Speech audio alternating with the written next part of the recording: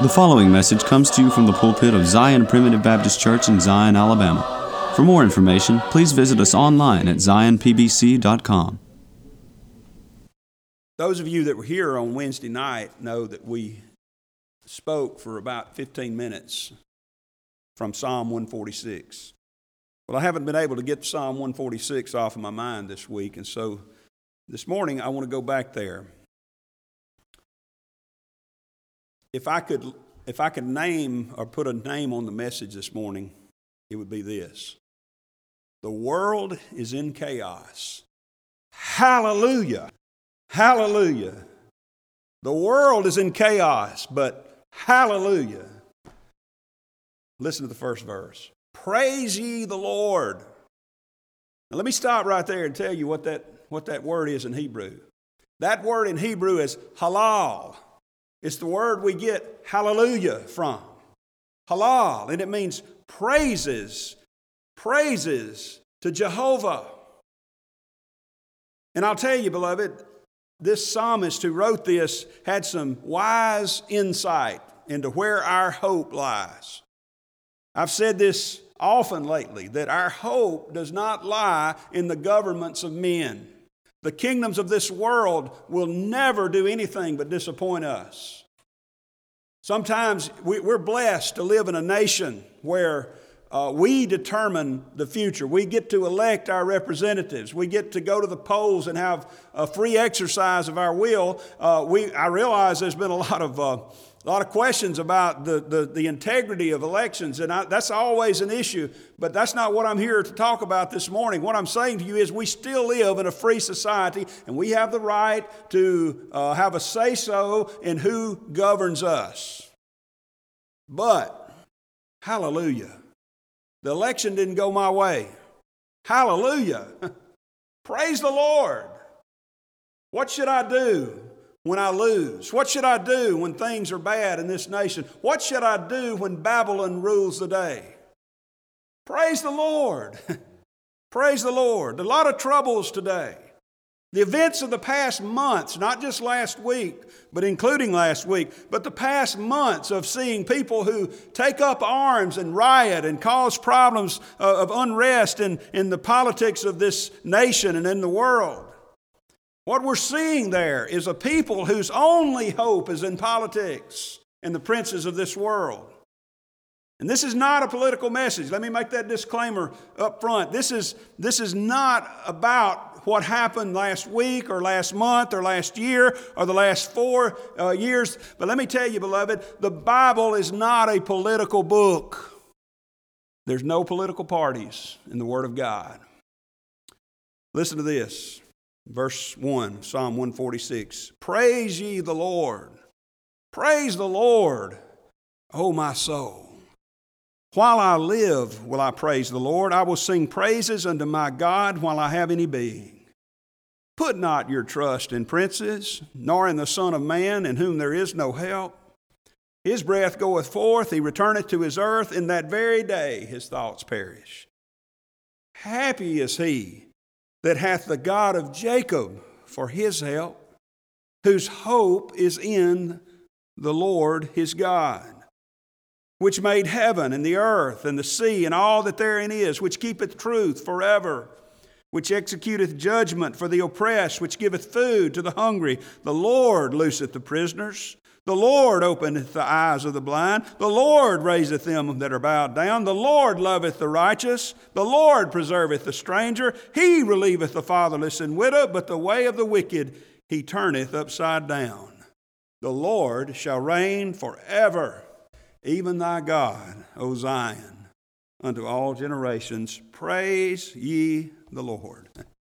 Let's just take a few minutes this morning and try to dissect this psalm and see how it applies to us today, because I believe it applies exactly to us right here on this day in 2021.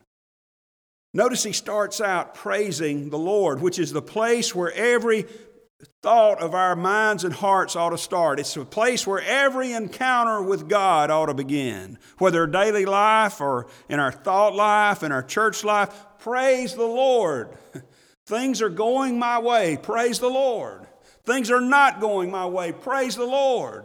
My candidate won the election. Praise the Lord. My candidate lost the election. Praise the Lord. You believe the election was stolen. Praise the Lord. You see, that's where all should begin. Praising the Lord. And notice the depth of our praise. It's a simple praise. It's one word, as I've said. Halal. Halal. One word. They don't need a bunch of words in Hebrew to get that point across. It's one word. It's where we get hallelujah.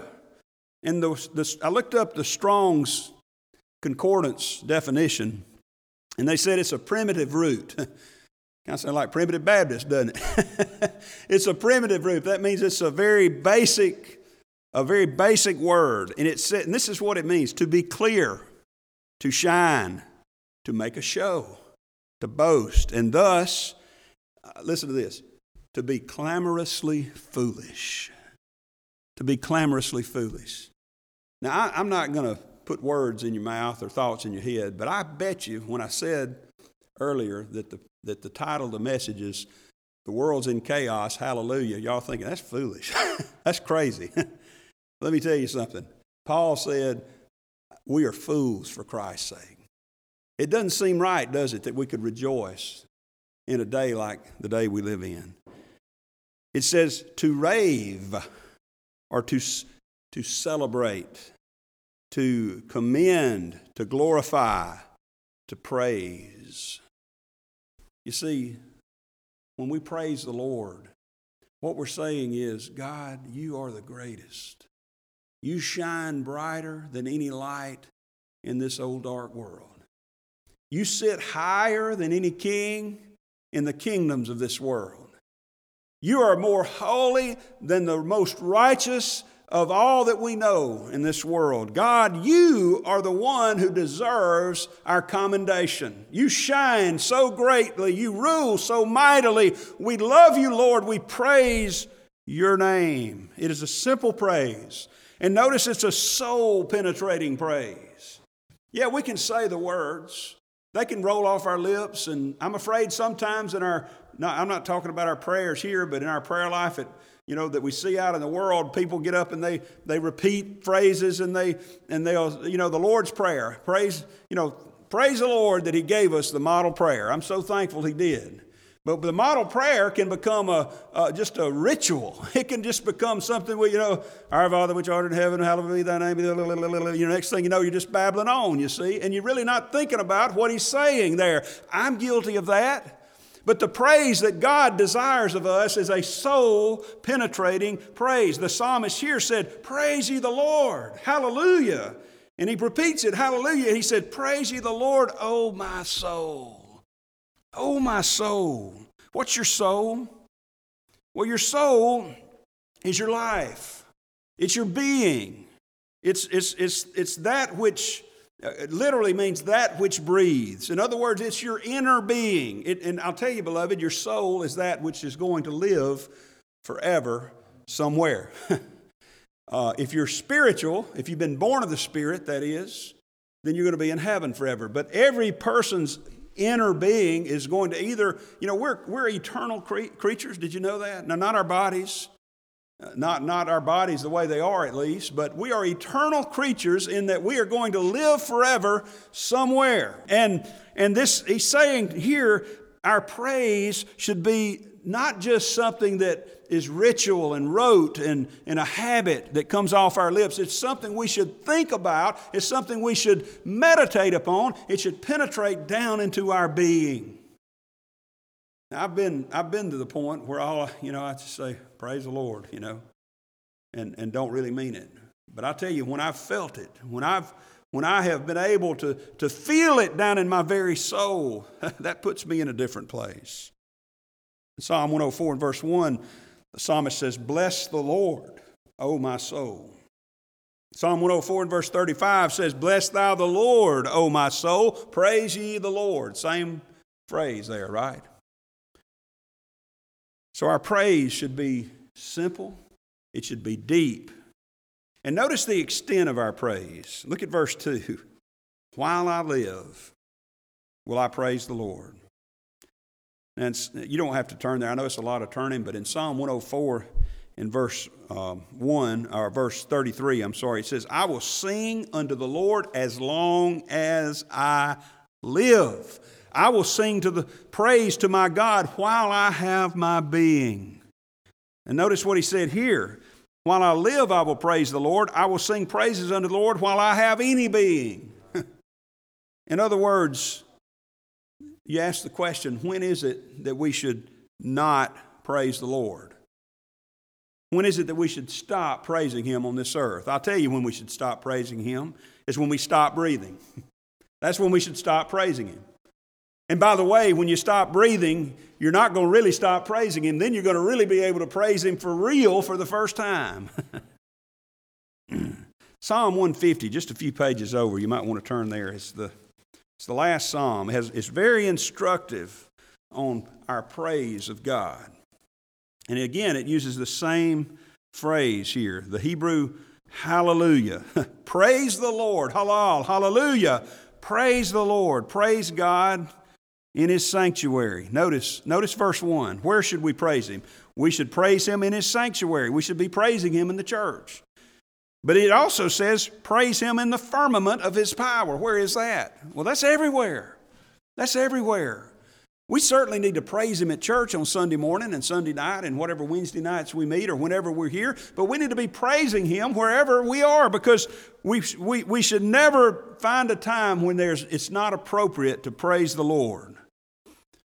He says, praise ye the Lord, praise God in His sanctuary, praise Him in the firmament of His power.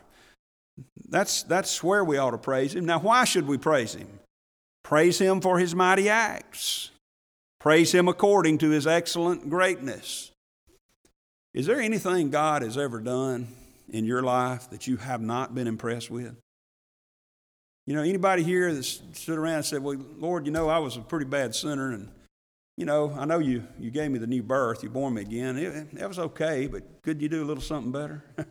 I'm telling you, beloved, when I think about who I was and who I am now, I can't help but praise the Lord. Now, sometimes when I get blinded by my selfishness and my own sense of self and the world and the things I'm interested in the world, I don't meditate upon those. I grant you that. But when I really remember how wretched a sinner I am, I have to praise the Lord. Because, see, we don't believe here at this church, and I believe the Bible doesn't teach that we had anything to do with achieving our eternal salvation. Now, if I had something to do with it, I might not praise the Lord quite as much. But you know what Paul said over in the 7th chapter of Romans? He's talking about how bad he is. He said, I do things that I don't want to do. I don't do the things I want to do. He keeps building up, and finally I can just see the tears rolling off that dear old saint's down that dear old saint's face as he writes these words, and almost like an exclamation, "Oh, wretched man that I am!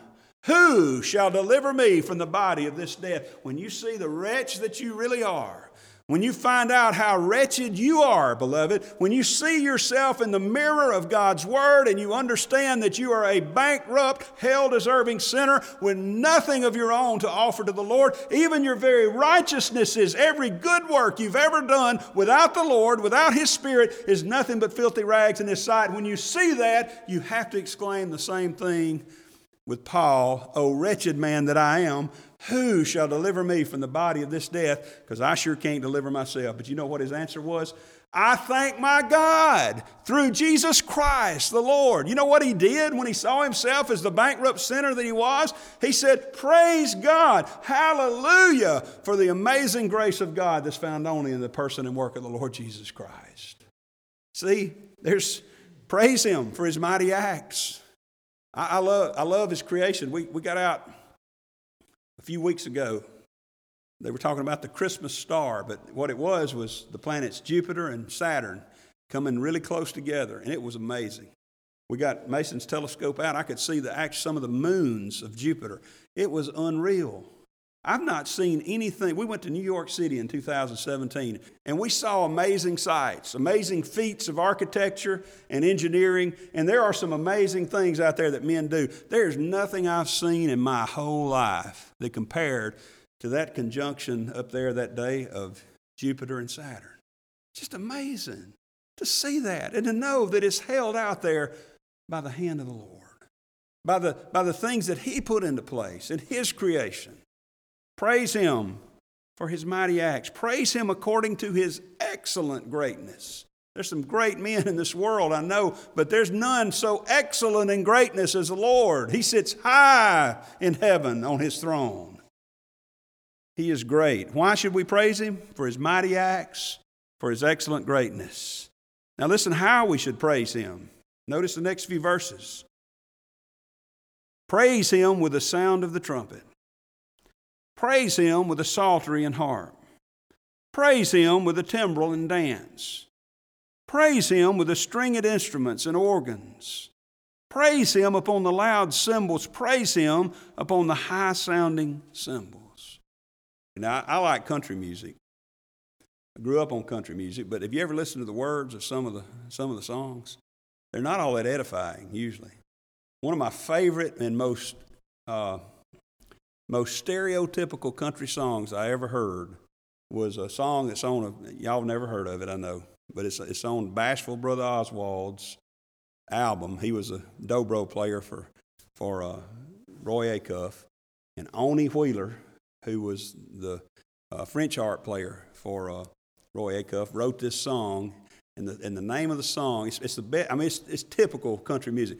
The name of the song was "Should I Tell My Wife I'm Dying?"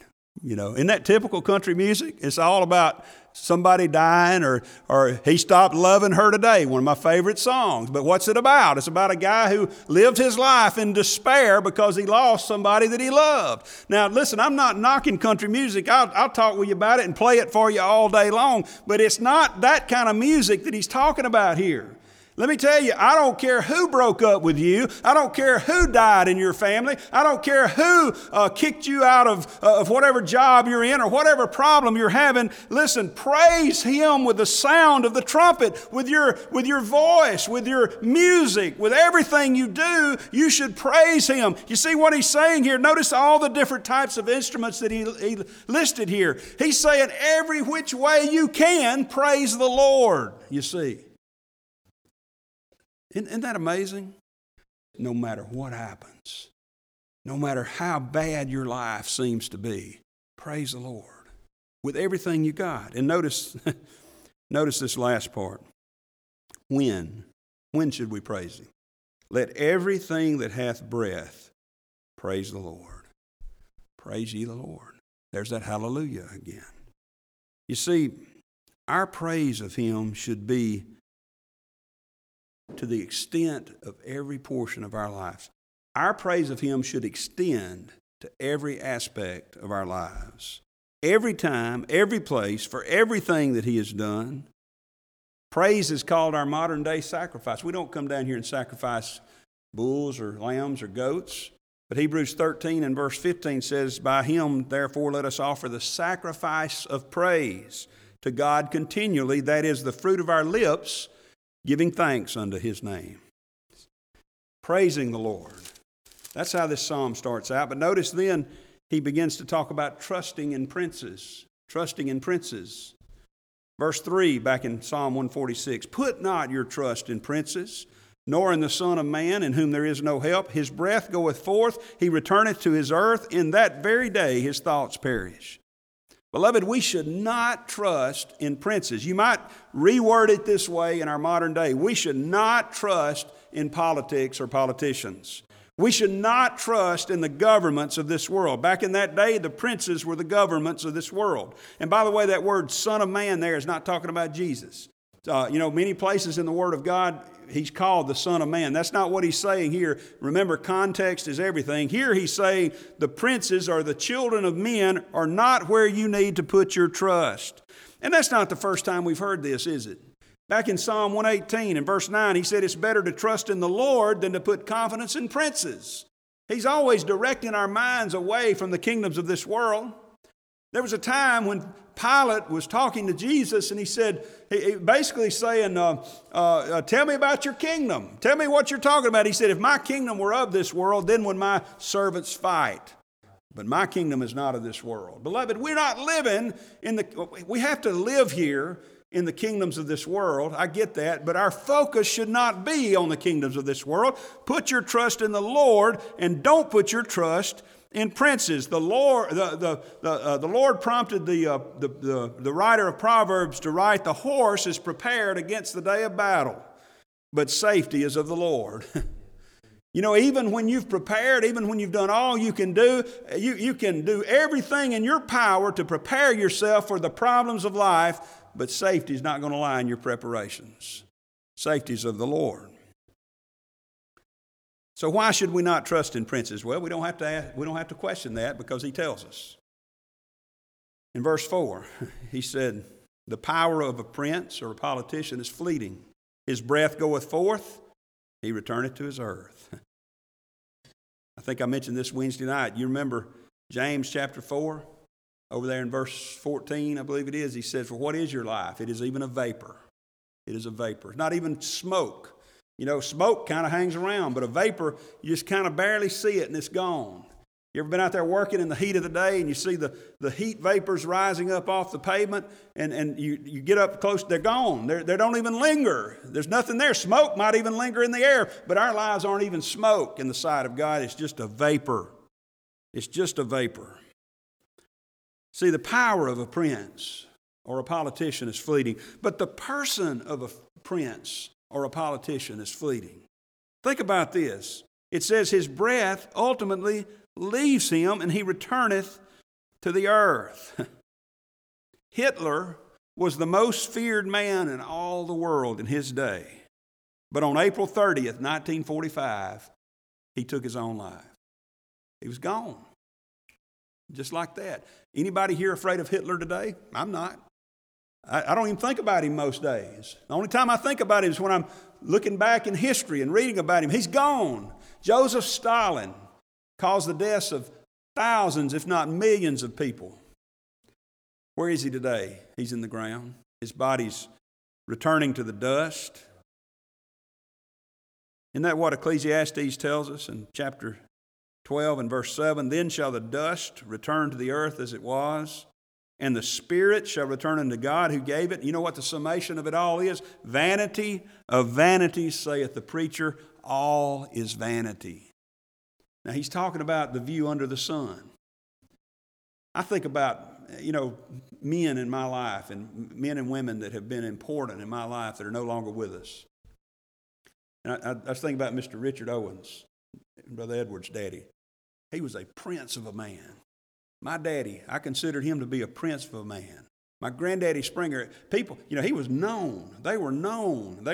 They had friends. They were known in the community. But they're gone now. And some of these young folks don't even know their names. If my grandchildren are ever to know the name of Harold McCool, I'll have to tell them that. They'll have to be told about him because, and most likely in a few generations, except for going out and seeing the writing on the tombstone, they won't know who it is. I have no idea who my great-great-grandfather Francis Marion McCool really was. I've heard stories. We've been talking about him. Where did he live? We don't even know where he actually lived exactly. We're not sure where some of our ancestors are buried. They're gone, and no doubt they were great men. They had influence in their communities. There are great men that have been presidents, who have been kings, who have been tyrants and dictators, and they're gone. Their breath has gone out, you see. And in that very day, his thoughts perish. I think about Julius Caesar often. Roman history was just a real passion of mine, and still is. And I was reading not too long ago about the life of Julius Caesar and listening to a podcast about it. Do you know how many plans that man had for Rome and for the when Julius Caesar was living, Rome was still a republic. It was about to transition into the empire. And instead of being ruled by the Senate, it would be ruled by a dictator, by an emperor. But Julius Caesar, in a real way, he was probably the first emperor in a sense. He had plans. There was this group of people called the Parthians that lived over in the Middle East. They were always the sworn enemy of the Romans. But they were so far away, they didn't have much interaction. Man, Caesar had plans to take his legions of armies over to the Middle East and conquer the Parthians. They were the Persians and people like that, probably in the area of Iran and Iraq. And there's no telling where he would have gone.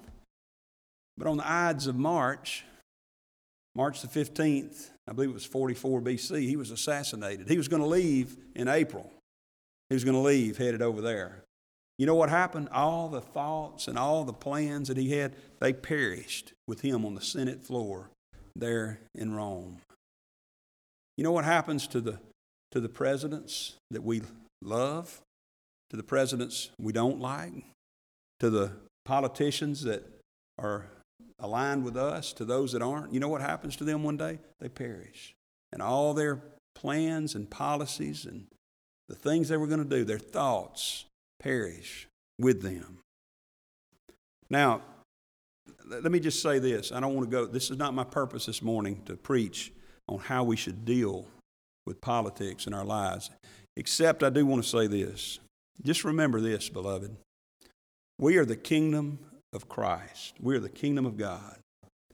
It's not a visible kingdom. It doesn't mean we should not engage in politics. We absolutely should, especially in our world today.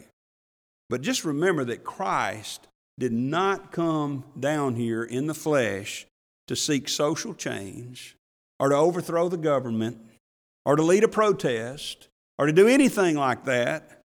The problems of his day were much more severe than ours, and he did not come down here saying, well, you know, the solution is a change of regime. No, it's not.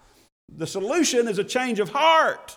The solution is having him give a new heart to his people and for his people who've been born again to follow him in everything that they do. Do I get upset about politics? I absolutely do. I got so upset on Wednesday I had to cut off the TV, had to quit watching it, and every time I come in, I actually just left the room and it was still going, and I'd come in there and I'd stop, like a dog on point. You know, I was sitting there, and I finally just had to quit and go because I was getting so upset about everything, thinking about the hypocrisy of the media and the hypocrisy of politicians and the violence out there of those people that were doing the wrong thing out there. And I just got so worked up, but I've got to remember, beloved, and praise God, he brought to my memory that Jesus didn't come to start a political movement. Aren't you glad? Aren't you? Because I'm going to tell you, I think we pretty much all here, most of us agree on most of the big points of politics, but I bet you if we sat down and started writing down exactly what we stand for on each and every individual detail, I bet you we'd find some places we disagree. I bet you there'd be a few points of contention among us. That's why the church is not a political organization. It's a spiritual organism, and Christ is its head. See, we're not protesters. We're professors of Christ. We're ambassadors of the Lord Jesus Christ in everything that we do. Now, as we bring this to a close, notice the next part of this psalm. We're not to trust in princes, but he talks about hoping in the Lord. Hoping in the Lord. Look at verse 5. Happy is he that hath the God of Jacob for his help. You know, I like being happy. I don't like being sad. One of the downsides of getting older, maybe you don't feel this, but I do, is that some days I wake up and for no good reason I just am depressed. You know, I don't have any reason to be. Everything's fine in my life, and I just get up and I'm down and out. You know, somebody used to call it getting up on the wrong side of the bed. You know, it seemed like the wrong side of the bed has become the side of the bed I get up on the most, you know. I'm going to have to change beds around or something. But maybe I can sleep with my feet at the head and anyway, maybe that won't work. But one thing I've noticed is that as I get older, I tend to be more easily depressed about things or to get down and out about things or to get angry about things. I don't even like to confess what goes on up here, you know, in my house, but I'll just say, let me just say that the word grumpy old man has been used more than once over the past few months by my wife to describe me, but I disagree. I'm not, but, you know, makes me mad when she says it. No, I'm just kidding. But you see, I like to be happy. I don't like that. I don't like being a grumpy old man, Brother Mackey. I don't like being ill for no reason or down and out. I like to be happy. And you know what most of the time my problem is? Most of the time is that I've got my hope set on something else. For the past 3 days, the last 3 days of the week, Wednesday, Thursday, and Friday, I got up worrying about the heat in the chicken houses because we were having trouble. And some of you, I've talked to you about that. And that was what was dominating my thoughts. It wasn't that I am a bankrupt sinner saved by the grace of God who doesn't deserve to have heat in his chicken house. my thought was, why can't they get it right? And I don't know if it's going to work. And maybe the chickens will all be dead and Jordan's going to quit leasing the chicken houses. All these things going through my mind and worrying about it. I hope I'm not the only one here like that. I think maybe I'm not because I think we're all just about alike. But I'll tell you, beloved, I get up days like that. And you know why I'm not happy? It's because I'm not thinking that I have the God of Jacob for my help. Have you ever read the life of Jacob? He was one of the sorriest rascals you'll ever read about. He tricked his father, lied to him, tricked his brother out of his earthly inheritance, went over there and cheated his father-in-law, but of course he was trying to cheat him. Ended up wrestling with the Lord. After all God had done for him, he actually got a view of heaven. He actually got a view with his head there on a stony pillow. He saw angels ascending and descending a ladder up to heaven. I think maybe, I keep wanting to think, if I'd just seen something like that, surely I wouldn't ever lose faith again. But the children of Israel saw the Red Sea parted. And the very next thing, they're saying, oh, why did you bring us out here to die? We're murmuring and moaning and groaning. Think about this, child. What has the Lord done in your life? Hey, I know us here at Zion particularly, most of us at least, if nothing else, point to this building and to this place here and to the revival that's happened here and say, the Lord had done to me great things. But I bet you're like me and you don't think about it every day. Those days when I get up on the wrong side of the bed worrying and I'm not happy, it's because I'm not thinking that I have the God of Jacob for my help.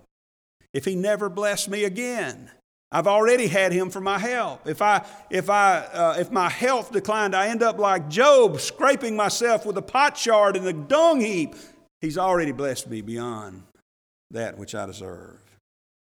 Happy is he that hath the God of Jacob for his help, whose hope is in the Lord his God. Jacob is a representative of all the covenant people of the Lord. And we're told in Deuteronomy, the 32nd chapter, that Jacob is God's inheritance, is Christ's inheritance. We are the portion. In other words, we are his, beloved. We're loved with an everlasting love. We're chosen in Christ before the foundation of the world. God is our covenant God. He is the God of Jacob. And he is our help and our hope. Notice in verse 6 why we should hope in him, which made heaven. He created all things. He made heaven. You want to know why we ought to trust him? Because he made everything. He owns it, you see. Genesis 1, in the beginning, God created the heavens and the earth. Notice at the rest of that verse, which keepeth truth forever. He keeps all things. He keeps truth. Truth here is faithfulness and reliability. He is the way, the truth, and the life. Notice in verses 7 and 8, he rules over all things, which executeth judgment for the oppressed, giveth food to the hungry, looseth the prisoners, openeth the eyes of the blind, raiseth them that are bowed down, and loveth the righteous. He rules over all things, and he cares for all things. Look at verse 9. The Lord preserveth the strangers, relieveth the fatherless and widow, but the way of the wicked he turneth upside down. He preserves and relieves the righteous, and he frustrates the way of the wicked. And probably more than anything else, verse 10 tells us, he will outlast all things. Listen to this. The Lord shall reign forever. Even thy God, O Zion, unto all generations. He will reign forever and ever. You know what Revelation says about that? People get really nervous about the book of Revelation, but it's a real simple book. First of all, it's Revelation. It is giving us information about the Lord Jesus Christ. It's called the Revelation of Jesus Christ.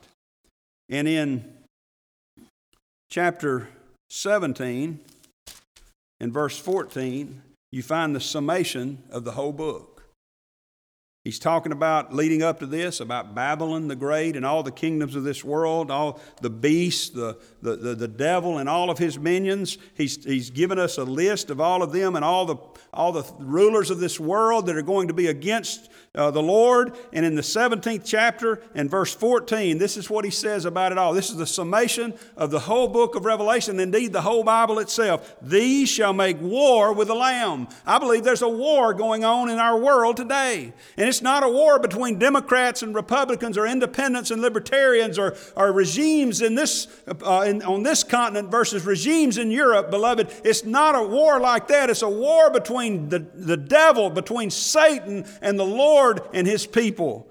And it says, these shall make war with the Lamb. Don't be surprised when things go south. Don't be surprised when things don't work out in this world and we have riots and troubles, because God has already told us it's going to happen. These shall make war with the Lamb, and boy, it's going to be a big battle, and everything's going to be in flux, and maybe it's going to be iffy whether we win or not. Well, let's see what he says. These shall make war with the Lamb, and the Lamb shall overcome them. That's a pretty quick war, isn't it? It's a pretty simple statement, isn't it? It's going to be a war, and the Lamb's going to win. That's all we need to really know. If you're getting down and out about the way things are going in our nation and in our world, I'm down and out about it too, but just remember, these shall make war with the Lamb. In this world you shall have tribulations, Jesus said, and the Lamb shall overcome them. You know what he told his disciples? He said, in this world you shall have tribulation, but be of good cheer. He didn't say go around moping all day long. He didn't say go out and start protesting. He said be of good cheer, for I have overcome the world. You know why you can go around with a smile on your face and singing hallelujah in the face of the chaos of this world? Because he is the Lord of lords and King of kings, and they that are with him are called and chosen and faithful. Praise God. That pretty much sums it up, doesn't it? We're going to have a war. The devil and his minions are going to be against the Lord and against us. But hey, he's going to overcome them because he's Lord of lords and Kings of kings. And what about our status, Brother Chris? Well, guess what? We're called and chosen and faithful. Not faithful in every detail of our lives, but faithful in the sense that we will never fall away from him because we're chosen and called. So, praise God. God is our help and our hope. So how should we approach years like we've had in 2020 and like 2021 seems to be starting off as?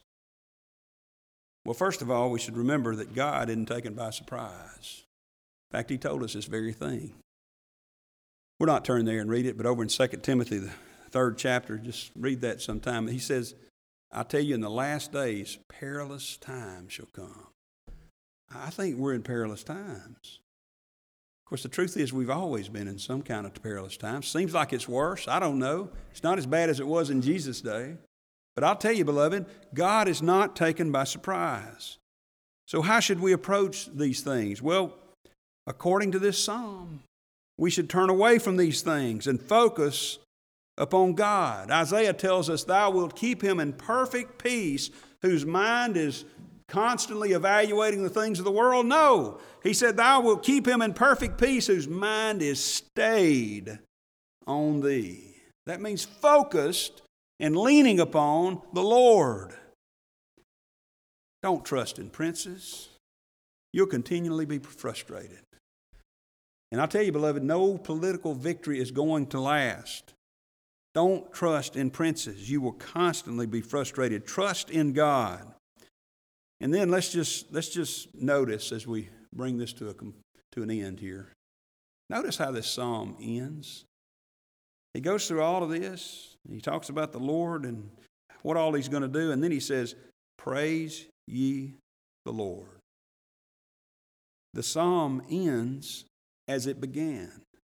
He started out, praise ye the Lord. Same word, same phrase. Hallelujah.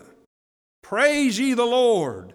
All the world may be in chaos, and we see such chaos around us. What should our response be? Hallelujah. The world is going against the Lord. What should our response be? Hallelujah.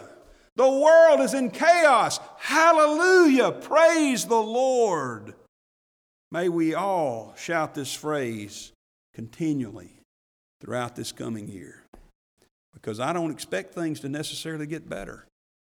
I expect things will probably get worse in this world. Let's don't go moping around.